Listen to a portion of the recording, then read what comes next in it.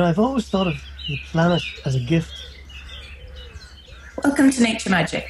Over the last few months, we have spoken to nature lovers around Ireland and even in the UK and the US, thanks to Zoom.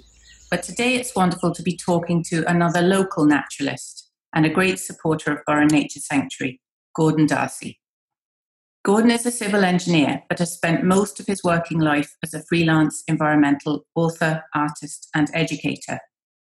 He has had 17 exhibitions featuring his nature artwork, has contributed to many magazines, and has published 9 books: The Birds at Loch Beg, The Guide to the Birds of Ireland, The Pocket Guide to the Birds of Ireland, The Pocket Guide to the Animals of Ireland, The Natural History of the Burren, Ireland's Lost Birds, The Burren Wall, Nature, a nature art manual for primary schools, and most recently, through Collins Press, The Breathing Burren, which has been so successful it is currently going to reprint.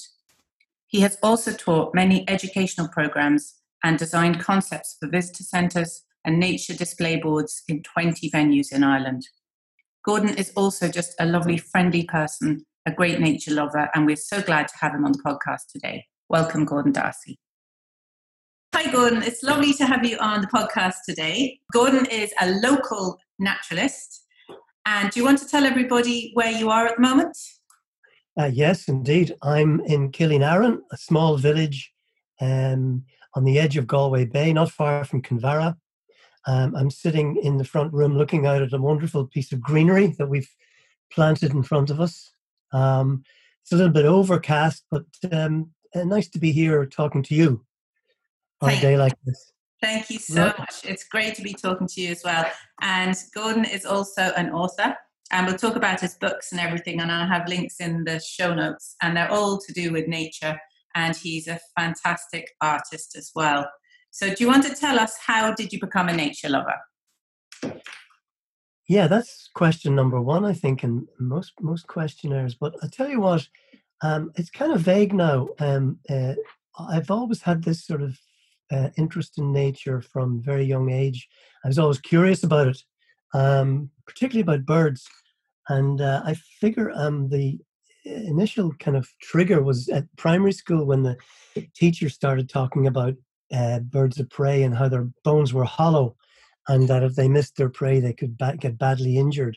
And it sort of stimulated my imagination. And I looked at birds differently from then on, I think. But I also liked the way birds flew and how elusive they were, and how beautiful they were, of course. And I suppose I was always slightly, if you like, removed from society, to the extent that I always had this artistic eye and liked to draw from an early age. And nature was the obvious subject because I was so close to it all the time. So those are some of the ideas, but it's vague now because it's so long ago. You know the way memory plays tricks on you as well. You're not too sure what you've remembered and how much you've colored it down the years.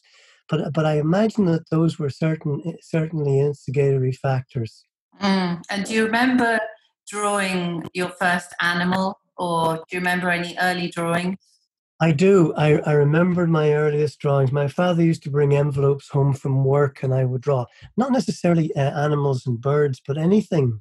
I would draw airplanes, and I would draw. I remember drawing scenes which would be sort of verboten nowadays, of Indians going around a fort with soldiers in the fort shooting out at them, and the Indians falling off their horses. In those days, you were captivated by television and programs that were popular. But as I say, that's certainly not PC anymore to think along those lines. But those are the kind of ideas.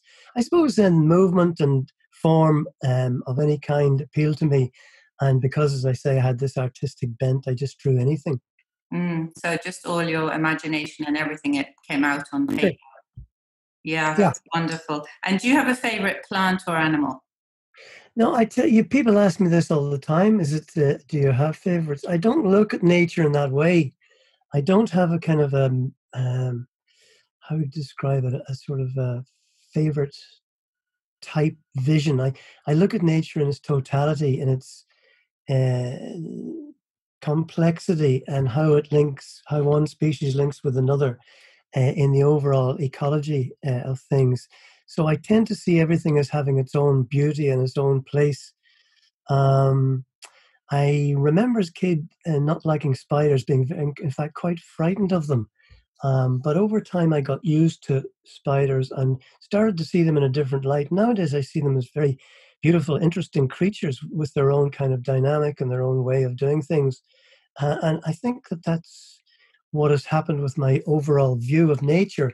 Instead of having favorites and singling out species which have, you know, was widespread appeal because of aesthetic reasons, I tend to see that everything having its own beauty. Does that answer the question for you? It does. That's lovely. And yeah, I used to be afraid of spiders too. And we had a really lovely lady, Laura Powers, on the podcast. And she said that spiders are a symbol of creativity, especially writing. So that might be why they're coming up, for you now that you love them. So, do you feel spiritually connected to nature, or have you had any instances in your life that have felt like a particular spiritual experience? Plenty. Yeah. I often find nature kind of having an overarching spiritual dimension to it. I've always thought of the planet as a gift.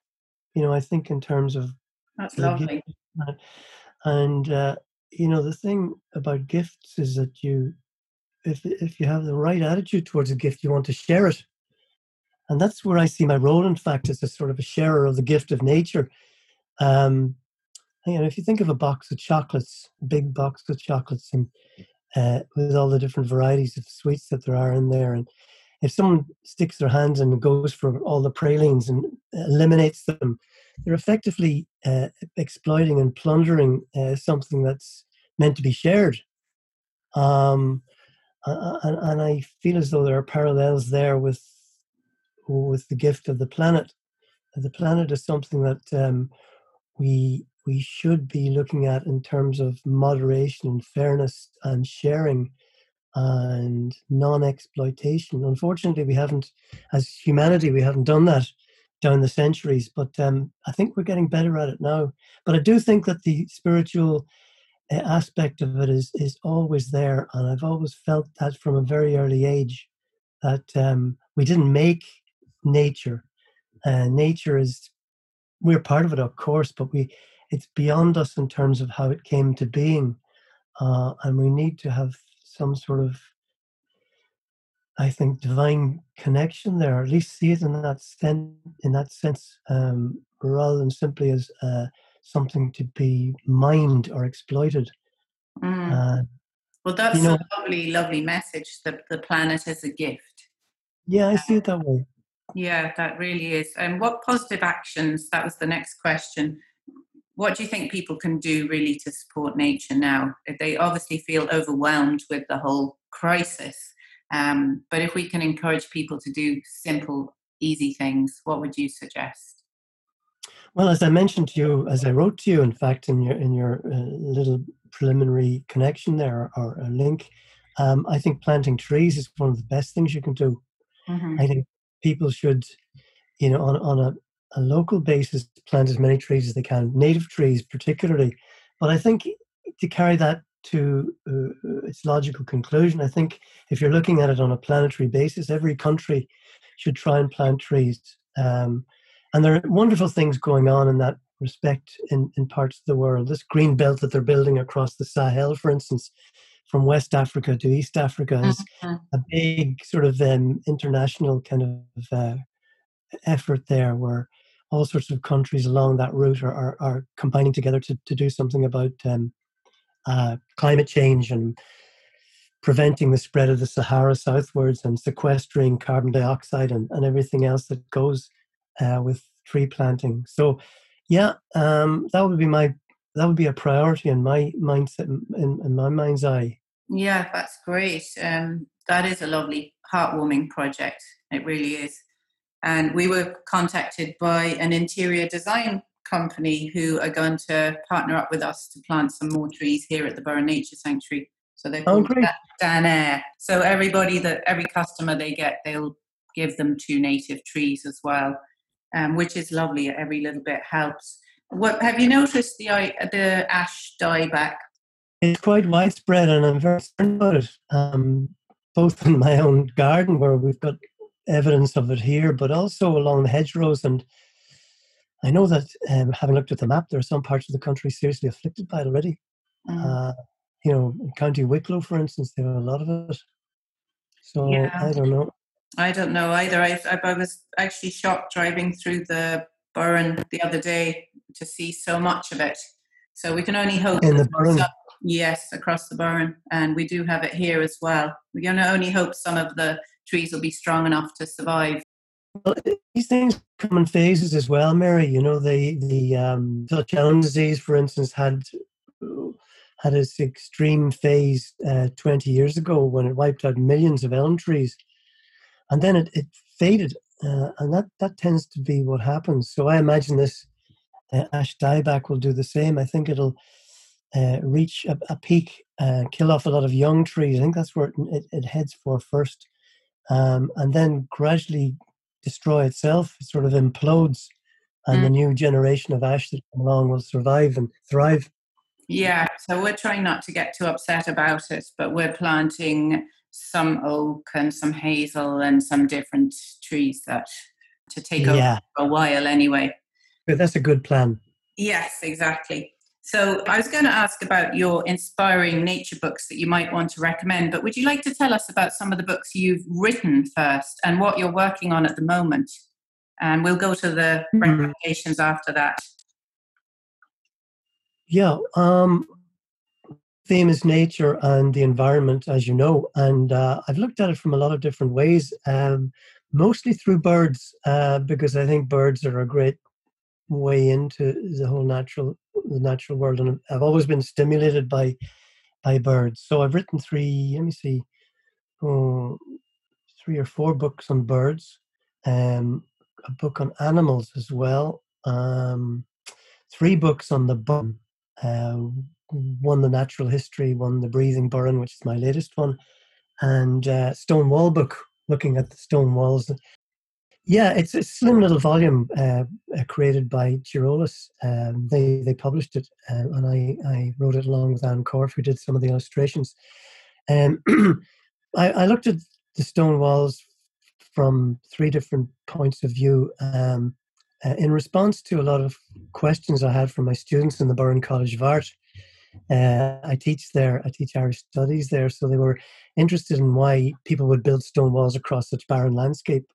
I thought I'd investigate this. I addressed it in three different ways: aesthetically, historically, and in terms of the wildlife corridors that these stone walls provide. Mm-hmm. So those are the sort of themes, if you like, that I focused on. I got a bit of criticism from people who are stone wall builders and reckon that I didn't know anything about building stone walls. In fact, I've actually built a stone wall myself, but I didn't look at it from the point of view of, making a boundary out of dry stone walling. I was interested in looking at it from those points of view. And I think I succeeded well. I was very happy with it in the end. As I say, the illustrations were partly done by Anne Corf and partly done by myself.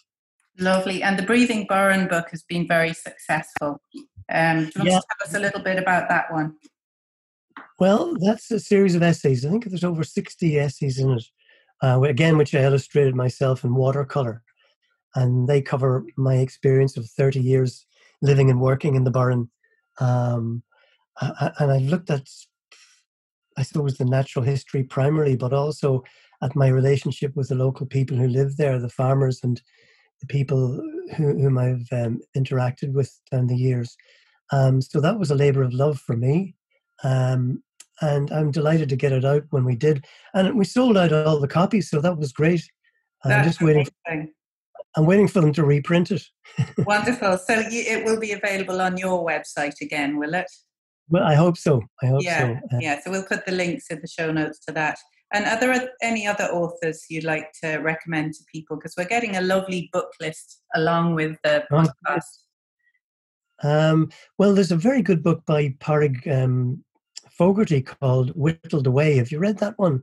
Yes, and Porrick was on the podcast as well, so he's brilliant. Well, one of the books I dip into a lot is a book I've had for many years. It was written by the professor of zoology at NUIG, a man called James Fairley, and it's called An Irish Beast Book. Oh. Now, what's nice about that book, it's kind of full of solid scientific information, but it's also historical. He's delved into the history of these species, and I find that it's a very interesting read. I go back to it again and again. Oh, fascinating. Great. We'll put that down as well. An Irish Beast Book. An Irish Beast Book. Brilliant. So if you had a magic wand, what one thing would you do for the planet today? Oh, you can do a couple of things if you want. Well, on the positive side, I'd plant trees, and I'd get as many people as I could influence to plant trees as well, because of the fantastic things that trees do and because of their basic beauty and how they provide habitats for so many creatures. That's one thing I do on a positive side. On the negative side, if you like, I would get people to be much more conscious of what they throw into the sea, particularly plastic. I would like to see something being done about, winning people over at large to stop doing stuff like that, and to think respectfully, shall we say, of the sea and its vulnerabilities. Yeah, no, that's the lovely wish as well. I mean, I just wish that the plastic would suddenly get a value like oil or something, and everyone would manically start picking it all up and looking for it and gathering it all up. Wouldn't that be great? Yeah, that would be wonderful. So thank you so much, Gordon, for being on the podcast, and I'm delighted. Hopefully see you soon. And we look forward. You're writing some new books as well. Do you want to tell us briefly about what you've been doing over the lockdown? Yeah, well, there's stories more than books. I've written 5 stories for children of different ages, and I've been very lucky in that just across the road from me are 3 little girls who live in the house across the way, and I've sent the stories across to them, and they've vetted them for me, and thankfully I got pretty high marks. So I don't know how much focus group. You had a focus group. That's right. So yeah, I'm hoping to get those published sometime, but you never know. It's tricky enough nowadays with all the competition in writing, which you're very aware of yourself, I'm sure. Yes. So, do they have a title? Have you chosen a title? Yes, yeah. The last one I've written is called Laura and the Leveret, which is lovely. A little girl who finds a baby hare, and the story behind it. The other one was, let me see if I can go back through them again. Connor, the corncrake who couldn't crack. Lovely. The story behind why it couldn't crack. And then there's Jenny the Jealous Jay. Jenny the what? The Jealous Jay. Oh, the Jealous Jay. Oh, Hannah the Heron. And Rory the Roaming Wren. Oh, Rory the Wren. How lovely. Thank you, Gordon, and we hope to see you in the Burren Nature Sanctuary very soon. Thank you all for listening to Nature Magic. Please subscribe to the podcast to help our reach, and we would love it if you could also give us an honest review. We have wonderful news that the Burren Nature Sanctuary book, Nature Magic, How You Can Engage Everyone with Biodiversity, that launched on Kindle last week, became a bestseller on Amazon.co.uk and .com overnight. Thank you so much for everyone that bought the ebook. The print version of Nature Magic is due out on September the 1st.